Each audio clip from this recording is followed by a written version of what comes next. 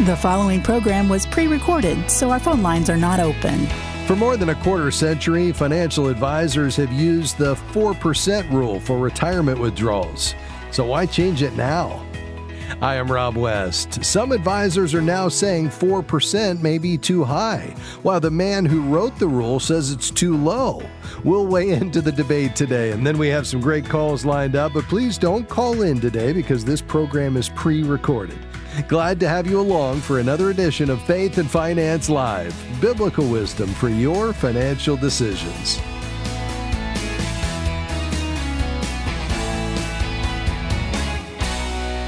Okay, we'll start by consulting God's Word about saving and spending, which lays down a basic principle. Proverbs 21:20 tells us, "Precious treasure and oil are in a wise man's dwelling, but a foolish man devours it." We certainly don't want to be foolish, so choosing the right percentage that we can withdraw from our holdings each year in retirement is important, to say the least. Too little, and you may not be able to meet your expenses. Too much, and you run the risk of running out of funds during retirement.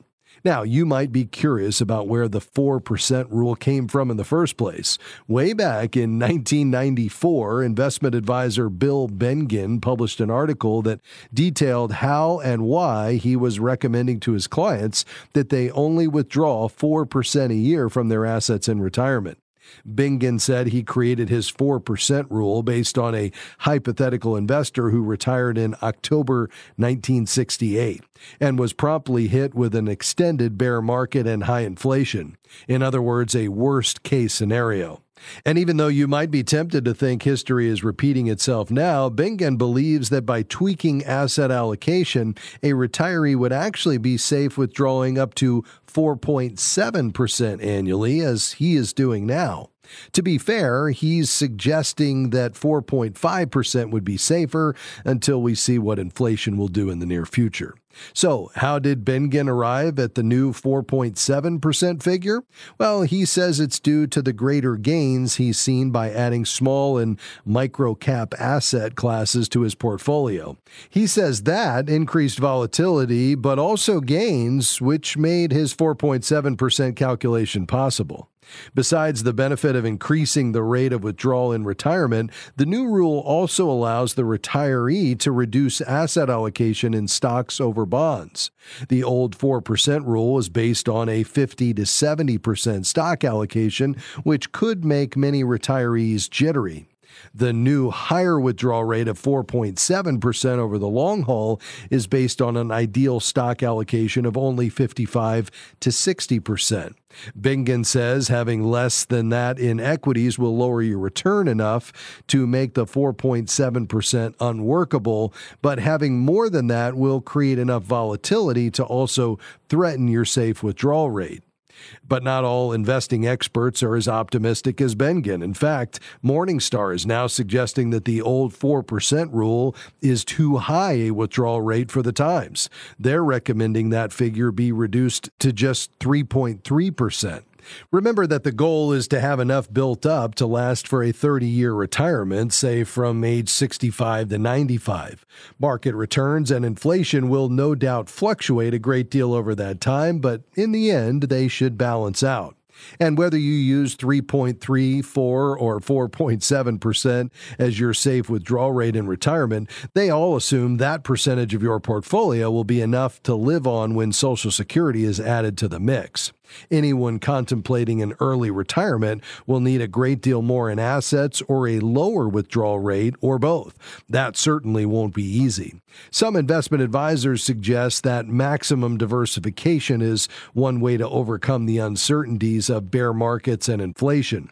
That means not just having a broad spectrum of stocks and bonds, but also having several different buckets of retirement holdings. Some might be in a 401k or traditional IRA with their tax-deferred benefit. Some could also be in a Roth IRA that's funded with after-tax money but allows for tax-free withdrawals. Some equity holdings could be income-producing, some dividend-paying. I realize that all of this can get pretty confusing, so here I'd like to make the case for having an experienced financial advisor help you with your retirement investing, whether you're already retired or you're still working. We strongly believe in the Certified Kingdom Advisor designation. With a CKA, you'll not only have an experienced advisor, but one who shares your Christian values. Go to faithfi.com and click Find a CKA. That's faithfi.com. Click Find a CKA. This is Faith and Finance Live, and even though we're not here today and can't take your live calls, there's much more ahead on the program, so please stay tuned.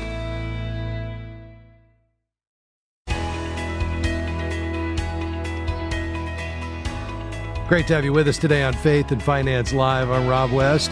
Our team is away from the studio today. We're not here, so don't call in, but we lined up some great questions in advance, and we'll get to those in just a moment. First, as I look at the scriptures, one of the big ideas that literally jumps off the page when you look at this area of finance in light of a biblical worldview is the idea of contentment. We should foster an attitude of contentment, and I think that's the first understanding, is that it is, in fact, an attitude. Matthew 6:33 says, "But seek first the kingdom of God and his righteousness, and all these things will be added to you." If our aim is the kingdom, then that changes our perspective. It makes it focused on the eternal, not the temporal, and that's a game changer. Well, then from an attitude, we learn that contentment is, in fact, learned. The Apostle Paul said it this way, "Not that I'm speaking of being in need, for I have learned in whatever situation I am to be content." That's Philippians 4:11. So it's a learned behavior. It's also a choice. I can choose to be content in every circumstance, rich or poor, happy or sad, easy or difficult, because as Christ followers, our position in Christ never changes. And I think that's an important reminder for us today, and perhaps it could change your whole approach to your money. All right, let's get to our calls today that we've lined up for you. We'll begin in Virginia. Mohammed, you'll be our next caller. Go ahead, sir. What is the form SSA 561-U2 of Social Security? Yes, sir. My team actually looked this up when you called.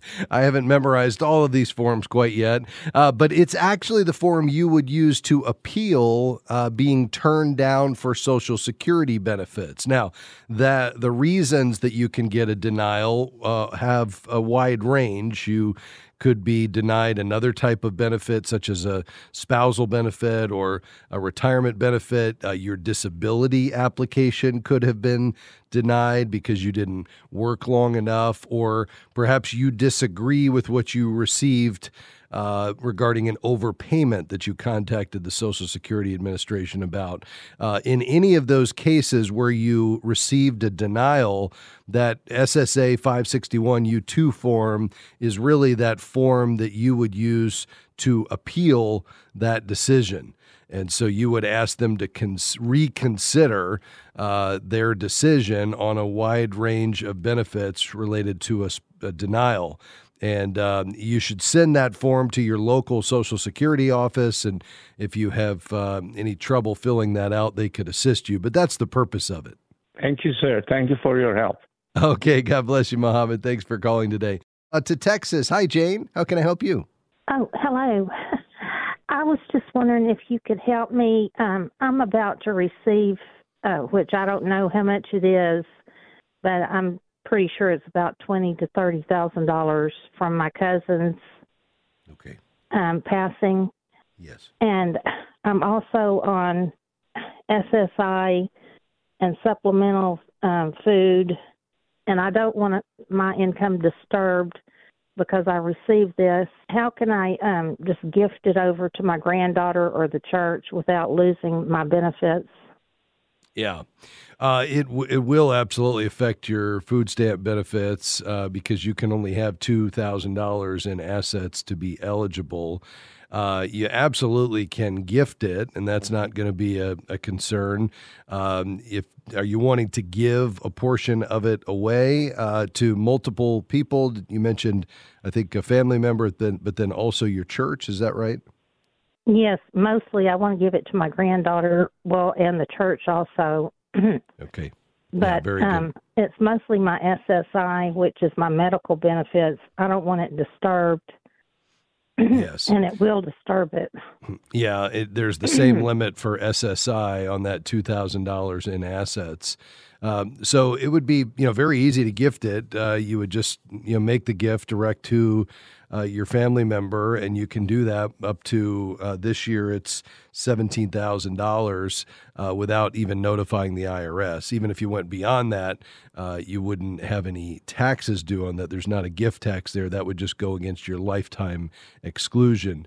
With the portion that you want to give to the church, you could just go ahead and make that gift directly as soon as you receive it. Now, this is not a taxable distribution that you're getting, this inheritance. There is no taxes due, but you would be able to itemize against any taxes that you're paying. Now, because of your financial situation, you really probably aren't paying a whole lot in taxes, so it may not benefit you, but that would, get the assets out of your name as you give up control to them by making that gift to a charity or your family member.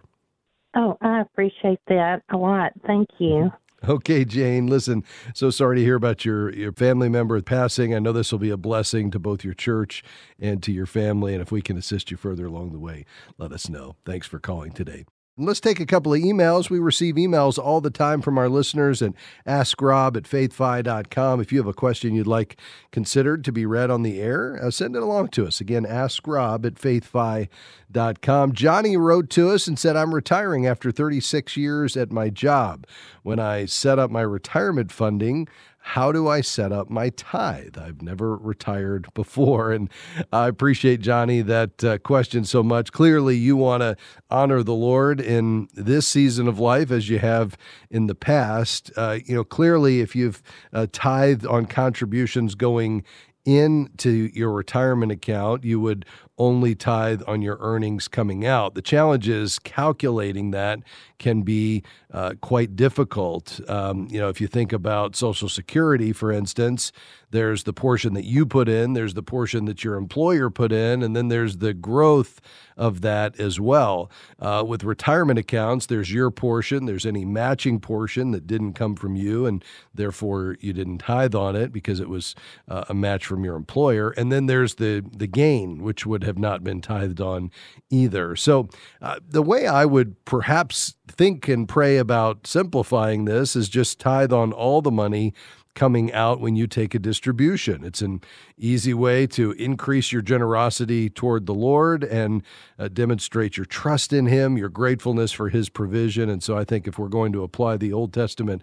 principle of the tithe here, a tenth of your increase, I wouldn't try to calculate that. It would be very difficult. I'd probably just tithe on the whole thing, and I know that will honor the Lord. So ultimately, that's between you and the Lord. This is not about checking a box or hitting a specific number. Remember, God doesn't need our money. He wants our hearts. And I think, when we give, it's really an opportunity to loosen our grip and demonstrate that we're submitting ourselves to God's purposes, His ultimate control, recognizing His provision is complete, and we don't rely on anyone else for our provision. It's God that's our provider, and we demonstrate that through the act of giving, and it's also a way to participate in God's activity. It's an invitation into a grander story, if you will, because in our giving, we say it's more than just me. It's an opportunity to be a part of what God is doing, which is much bigger than I am. And so you'll experience a lot of joy and satisfaction and contentment as you continue to give, perhaps even at a higher level in this season of life. Johnny, thanks for writing to us today. I hope that was an encouragement to you. Well, folks, before we head to this break, let me remind you, if you haven't checked out our new website at faithfi.com, that's faithfi.com, I'd love for you to do that. You'll find the best content in biblical finance there for you to grow in your understanding of managing money God's way. You'll find our community and the money management system. It's all there at faithfi.com. Now, again, a reminder, we're not here today, but more of your questions that we lined up after the break.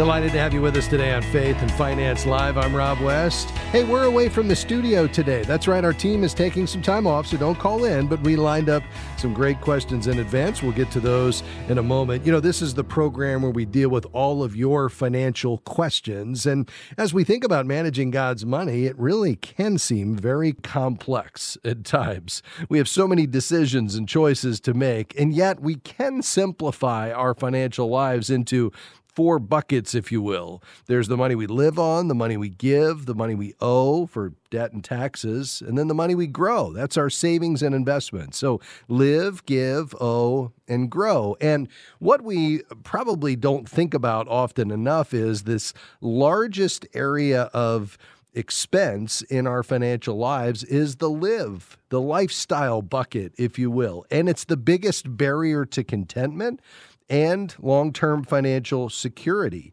But really living within our means, keeping this live bucket in check is the key to every financial success. But here's the challenge, though. Throughout our lives, as God blesses us and provides, and perhaps we see income increase over time, what I've experienced is that our level of spending will always rise to our level of income unless we protest to the contrary, unless we do something about it. The challenge is the Bible doesn't define the appropriate lifestyle for the Christian. So we have to ask the Lord on our knees, what's the right lifestyle for me or for us? And at a minimum, we need to live within God's provision. And this comes by spending less than we earn. We can't get caught in the comparison trap, which is a contentment killer. We can't buy into the message that we've got to keep up with the Joneses. We've got to accept what God has provided. Doesn't mean we can't try to improve that and work harder and cut expenses and perhaps try to seek additional income over time. We absolutely can do that. But as God provides, we need to be willing to live within that. And our ability to do so is so key in being able to fund our long-term goals that align with our values. Things like increasing our giving or saving for the future. Maybe it's paying down debt or finally getting that emergency fund fully funded. Well, the only way we can do that is through a spending plan, having a budget that gives every dollar a name so we can control the flow of money in and out. Well, our team spent several years and continues to this day with world-class developers building the FaithFi app. And in there is our digital envelope system. And if it would help you in managing your budget and your spending plan, perhaps you should check it out. Just head to our website, faithfi.com. That's faithfi.com. And you can click on the app tab and read all about it. Hey, before we head back to the phones, I want to answer one of your emails. By the way, we receive these emails all the time at askrob@faithfi.com. Feel free to send your question along to be read on the air. Again, askrob@faithfi.com. That's faithfi.com. This one comes to us from Christy. She writes, "Hi, Rob. I love listening to your show. I'm in my 20s and I'm saving up for a house. I'm not sure about the best way to invest my current savings. Should I buy a CD or invest in the stock market? I'd appreciate any advice. Thanks so much." I think, Christy, the key here is your time horizon. So if you're planning on buying this house, let's say in less than 5 years, then I don't want you investing in the stock market. We really need a 5+ year time horizon. So I love that you're saving, and I realize it may take some time, but you're likely going to want to save that in a high-yield savings account. If you have some money already put aside, you could lock it up in a 15 or 18-month CD and get a little bit more interest, but you don't want to invest it because the key is to have that money available when you're ready to make the purchase. The problem with investing in the stock market is those stocks may be down at the time. We just don't know what would be going on at that moment, and you may have to sell them at a loss. By the way, make your savings target 20% for a down payment at a minimum, and then let's make sure that mortgage payment, including taxes and insurance, is no more than 25% of your take-home pay. That's going to ensure that you have enough left for everything else. But you can do this, stay at it, save diligently, and you will be ready to make that purchase in no time. And again, don't buy too much house, even though these prices are still pretty high. All right, let's go back to the calls we've lined up for today. Let's go to Columbus. Bill, you're next on the program, sir. How can I help? Yes, I Well, my question is I'm maxing out a 457 plan, I'm still working, and I'm maxing out my 457 plan, but I'm wondering, am I better off to not max out that and to pay off debt, like property and stuff like that, house payments? Yeah, it's a great question. And, this, decision between paying down debt and saving for the future is often challenging because both obviously very productive uses of money, both clearly supported in Scripture. And so we've got competing priorities. And I think the question is, how do we kind of balance our desire to ultimately be debt free with also the desire to save for the future and take advantage of key compounding years, also not missing out on any free money that would come through matching. And I think we can find perhaps a good solution moving forward. But a few questions for you, Bill. What do you have in the way of debt? Just kind of run through the various categories of debt and roughly what you owe. Well, I've got a farm that I've pulled like equity loans out against it to buy other properties. Okay. And I'm guessing that debt is total everything is probably about $320,000. All right, $320,000, and that's a home equity line of credit? Yep. And that's against your really home equity. It's a second mortgage against a farm property I own. Oh, against a farm property. I paid off the farm, and then I had all the equity in it, so I bought other properties with the equity. Got it. And what do you think that farm is worth? About $1 million. Okay, and you've got about 70% equity in that, give or take. All right, what else do you owe? I have a truck I owe about $15,000 on probably. Okay. And that's it. Great. All right, and then what percent are you putting toward your long-term savings? Do you know? Well, I was just kind of doing buying these properties. Like I'm buying a storage unit right now that develop more income, which is part of the equity loan.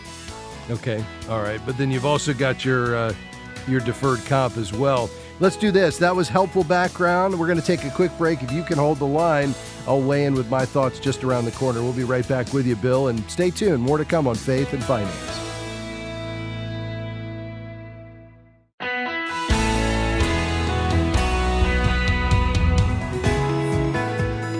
Thanks for joining us today on Faith and Finance Live. Again, we're not here today. Our team is away from the studio, so don't call in, but we've got some great questions coming up. As we turn our attention back to the phones, we were talking to Bill just before the break. He's got a farm worth about $1 million. He's got some debt on that, about $320,000 that he's used to buy other properties. He's got a truck loan. That's about it in the way of debt, and wondering how to balance paying all that off against saving in his deferred comp. Bill, how much are you putting into that deferred comp right now? I think what the maximum was like $29,000 a year. Yeah. So that's great. And obviously the farm is cash flowing such that note is not a problem, right? Servicing that debt. No. I rent it to another farmer. I don't actually farm the ground itself. Okay. I rent it. Got it. I get all right. Like $16,000 a year for that. Yeah. Okay. And so it's enough to service the debt that you have on it? I believe so. Yeah. Yeah.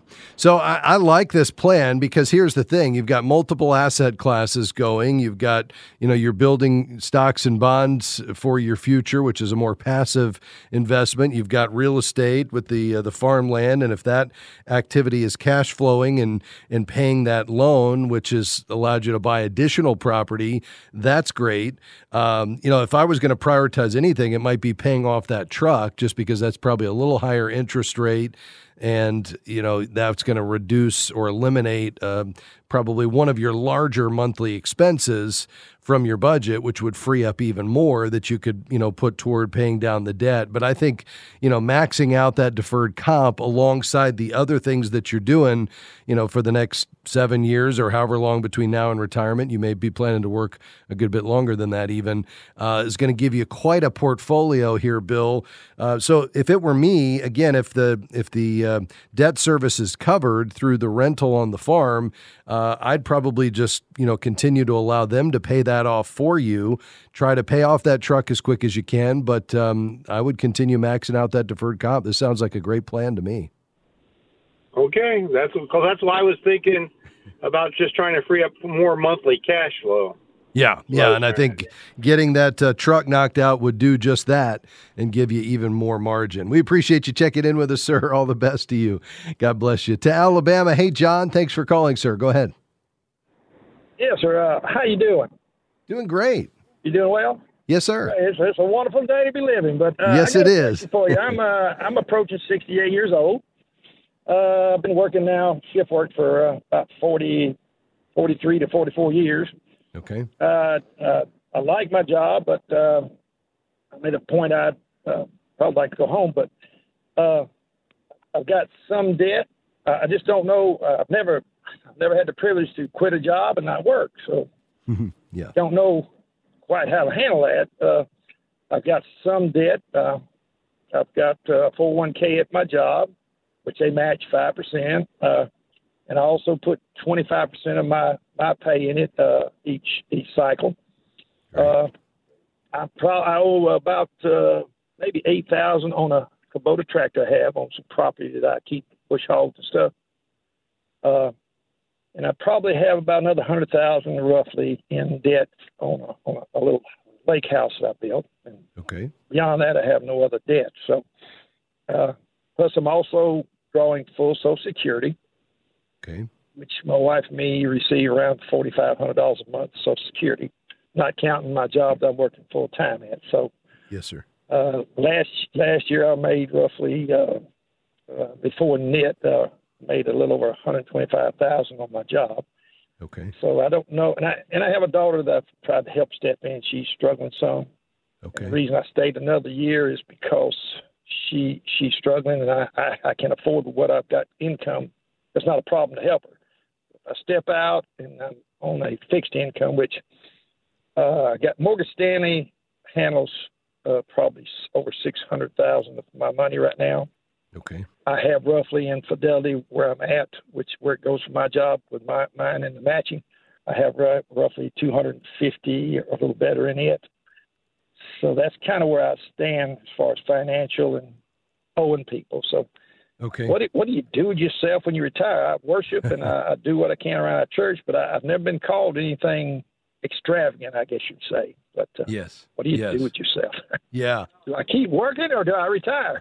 Well, I think the key is that God created us to be workers, right? So we were, Adam was a worker before the fall. He had a job to do. And I think, when we work toward an audience of one, realizing that God is who we're serving and we can serve him through our work. And we realize that we have great purpose and significance no matter our work, doesn't matter what our job is, as we do it unto the Lord, we're accomplishing our purposes. And we have an incredible opportunity to be the hands and feet of Jesus in the marketplace, no matter what our job is. And so given that, and we see that studies reinforce and give evidence to God's handiwork, is that I think the extent to which we stay productive, we see that science tells us we don't have cognitive decline quite as quickly, and our bodies respond well. I think it gives us purpose and meaning in service to the Lord. But that doesn't mean you have to stay at your current job. Your service to the Lord could change. So it's this idea of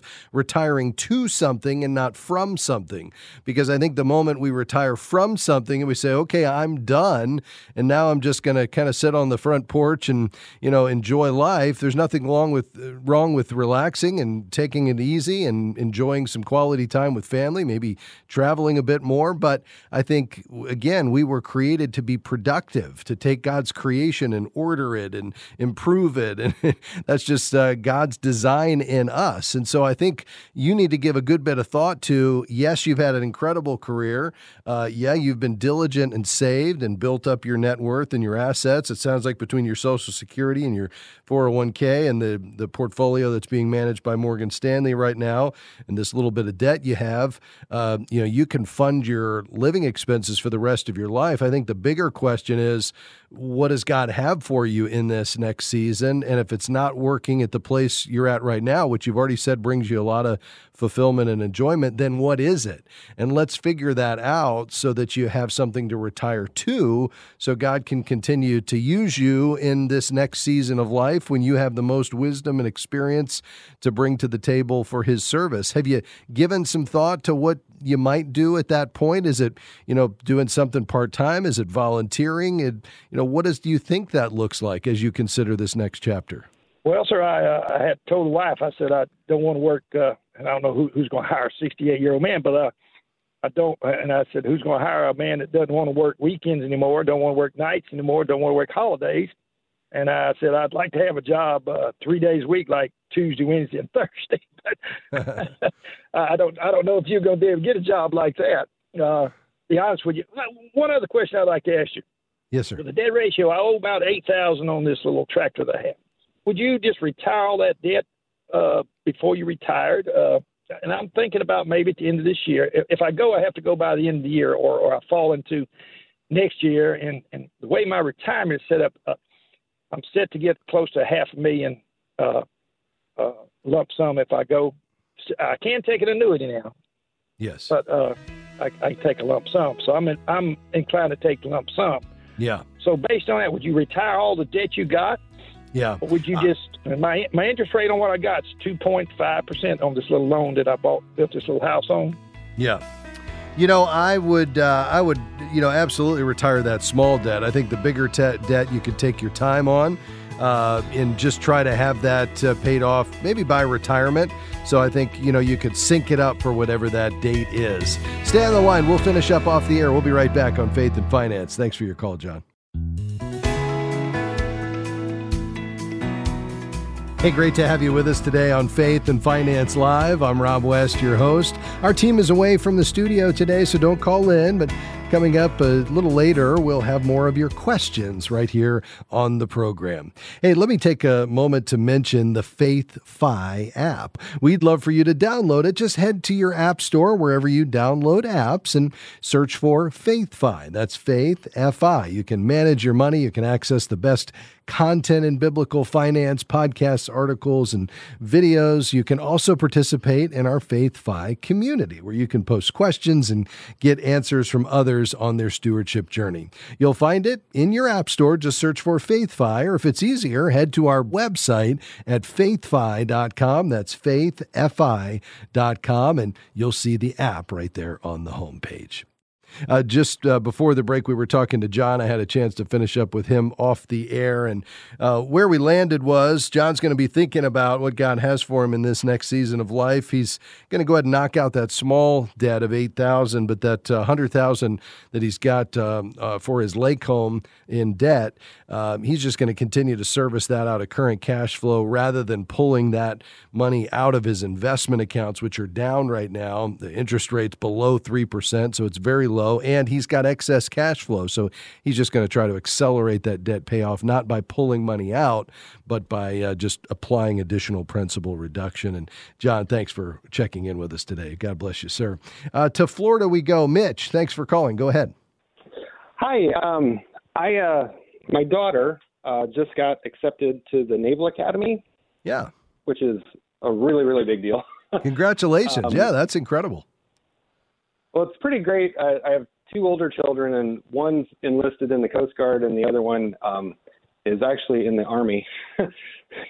So we have quite the background. But yeah, my daughter. So anyway, the question is, we have a 529 plan, which she's the beneficiary of, and about $70,000 or so in it. And I wanted to be able to pull that out when she is at the Naval Academy. And it's technically, you don't pay to go there, but if for whatever reason she dropped out at some point, she would owe them back for the time she was there. Sure. So I wanted to withdraw the money out, but everywhere I've kind of asked, nobody kind of knows how to deal with this, because the money coming out wouldn't go directly toward any of her college expenses. Yeah. Well, here's the thing that you may want to look into. There are exceptions to be able to pull this money out without the 10% penalty for non-qualified withdrawals, and that includes when you get a scholarship, but it also includes when you attend a U.S. military academy. So she should be able to get that money out without the penalty. Now, you're still going to have to pay income tax on the earnings but you would not have to pay that penalty. Were you aware of that exclusion? I was aware. I just didn't know kind of the logistics of how to do it. Like I can go and withdraw money out of that account today, like the way it's set up online. So I wouldn't feel the tax thing until a year from now when I'm filing my, 2022 taxes. How would I classify that witdraw? Or yeah. I guess, how do I land the plane? Sure. Yeah. Do you use a tax preparer or do you do your own taxes? I do my own. Okay. Yeah. So you would, it would show as a distribution, and then you'd be able to exclude that by just demonstrating that you have basically a qualified exclusion for not paying that penalty. And, you'd have the ability to prove that in this case, it's not a scholarship. It happens to be attending a U.S. military academy. But that would be an exemption, and you would be able to let them know that as a part of filing the return. So that's not going to be an issue. I think the key is, are there any qualified expenses that you might want to, use this for while she's there? Because, that way you wouldn't even have, any of the gains to pay taxes on. That money could come out tax-free. Are there any expenses that she would incur that you think would fall under qualified expenses? From what I can tell, I don't believe so, because while she's there, she also gets like a stipend per year. And out of that, they pay for their uniforms, their laptop, all other miscellaneous type of stuff. Okay, very good. Yeah, so if she doesn't need it, then I think the key is to get it out. I mean, the good news is the value of that education is several $100,000. So that's going to, offset any non-qualified withdrawals from that 529. And that's an amazing benefit that she's receiving. And so I think the key is, you have the ability to pull that out and you'll just pay the tax on it, on the growth, like you would have if you would have invested it in a taxable account. But you won't get hit with that penalty because she gets this exclusion. So, man, this is an incredible blessing that she's received, and tell her congratulations for us. Okay. I will. Thank you. So right. one final thing. Yeah, sure. Would the smartest way be to take it out incrementally, like a quarter of it each year she's there for the 4 years, rather than kind of all at once and kind of incurring that? I would, especially if it's been invested in stocks and it's down, and that would give this the ability to kind of weather as much of the recession as possible while it's still invested and has the ability to regain any ground that it's lost. And you're spreading that tax bite, if you will, over 4 years for any of the gains you've had, depending upon how it's performed. So I would absolutely split it up and take it out over time. Okay. All right. Well, great. Thank you so much. Yay. We're all super excited. I'm sure you are. Congratulations. That's awesome. I'm sure you're a proud dad. Well, thanks for calling today, sir. God bless you. To Texas we go. Hey, Faye, how can I help you?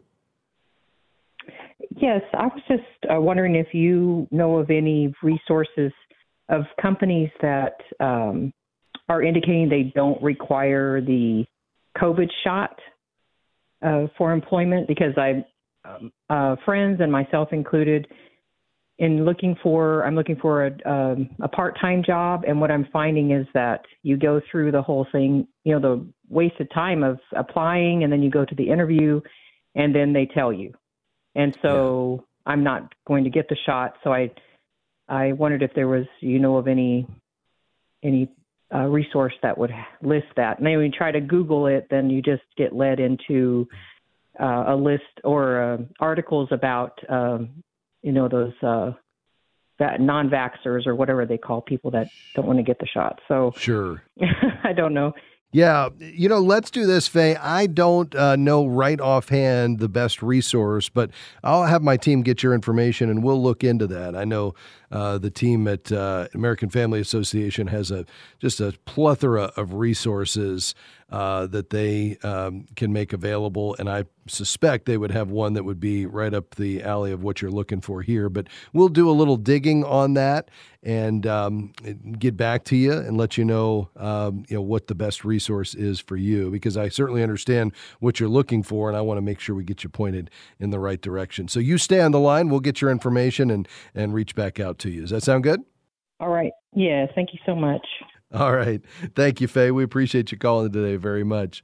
Well, folks, we've covered a lot of ground today. As we think about managing money God's way, the key is that we need to first, I think, recognize that God owns it all. And that sounds simple, and yet it's a profound idea, because when we recognize God's ownership, and the Bible is very clear, Psalm 24:1, the earth is the Lord's and everything in it, then it allows us to put everything in its proper context. We become stewards or managers that reflect the heart of the master in the management of the master's resources, but our money now becomes a tool to accomplish God's purposes. It's not an end, it's a means to an end, and it's not the meaning of life, but it can add meaning to our lives as we see it as really a tool to not only provide for our families, which is biblical, but perhaps to this bigger idea of being invited into a story that's much bigger than us, and that's God's grand generosity adventure. Generosity just explodes off of every page. That's really what the Bible is. It's a generosity story, and it can be best summed up in those 9 words: for God so loved the world, he gave. And so as image bearers of Christ, of God himself, we have the ability to be most like him, I believe, when we're giving and when we hold his provision loosely. And that's what we want to do each day on this program, is take the opportunity to say, God, how can we reflect your handiwork and majesty and glorify you through the use of your resources? Because when you own it all, and you do, now every spending decision becomes a spiritual decision. And here's the reality, folks. When we take a step back and we look at how we're allocating God's money, what we realize is that we're telling a story about what's most important to us in the way we allocate God's money. The late Larry Burkett used to say this. He would say, the way we handle money is actually the clearest indicator into what's going on in our lives spiritually. Now, for some of us, that stops us in our tracks, and we say, uh-oh, I don't like the sound of that. And yet it's an opportunity for each of us to say, regardless of the mistakes we've made in the past or the decisions we've made in our financial life, from this point forward, I want to be found faithful. What is faithfulness? It's obedience in the same direction over a long period of time. And when it comes to our money, we have an opportunity to go to God's Word, to renew our minds, to get into the Scriptures and see what he has for us in those 2,350 verses and those parables, more than half of them that deal with money. And we can see the heart of God and how we should be rich toward God and handle money in such a way that it's evident that God is our treasure and not our money. You remember in Mark 4, in the parable of the sower, Jesus, when he was explaining to the disciples what choked out the word from bearing a 30, 60, 100-fold return, he said it was the deceitfulness of riches and the cares of this world and the desires for other things. Let's not let that be true about us in the way we handle God's money. Let's hold it loosely, let's give it generously, and let's use it to honor the King of Kings. And let's do that together on this program each day. Thanks for being along with us today. Hey, Faith and Finance Live is a ministry of Faith Fi and Moody Radio. Thanks to my team today, and we'll see you tomorrow. Come back and join us then.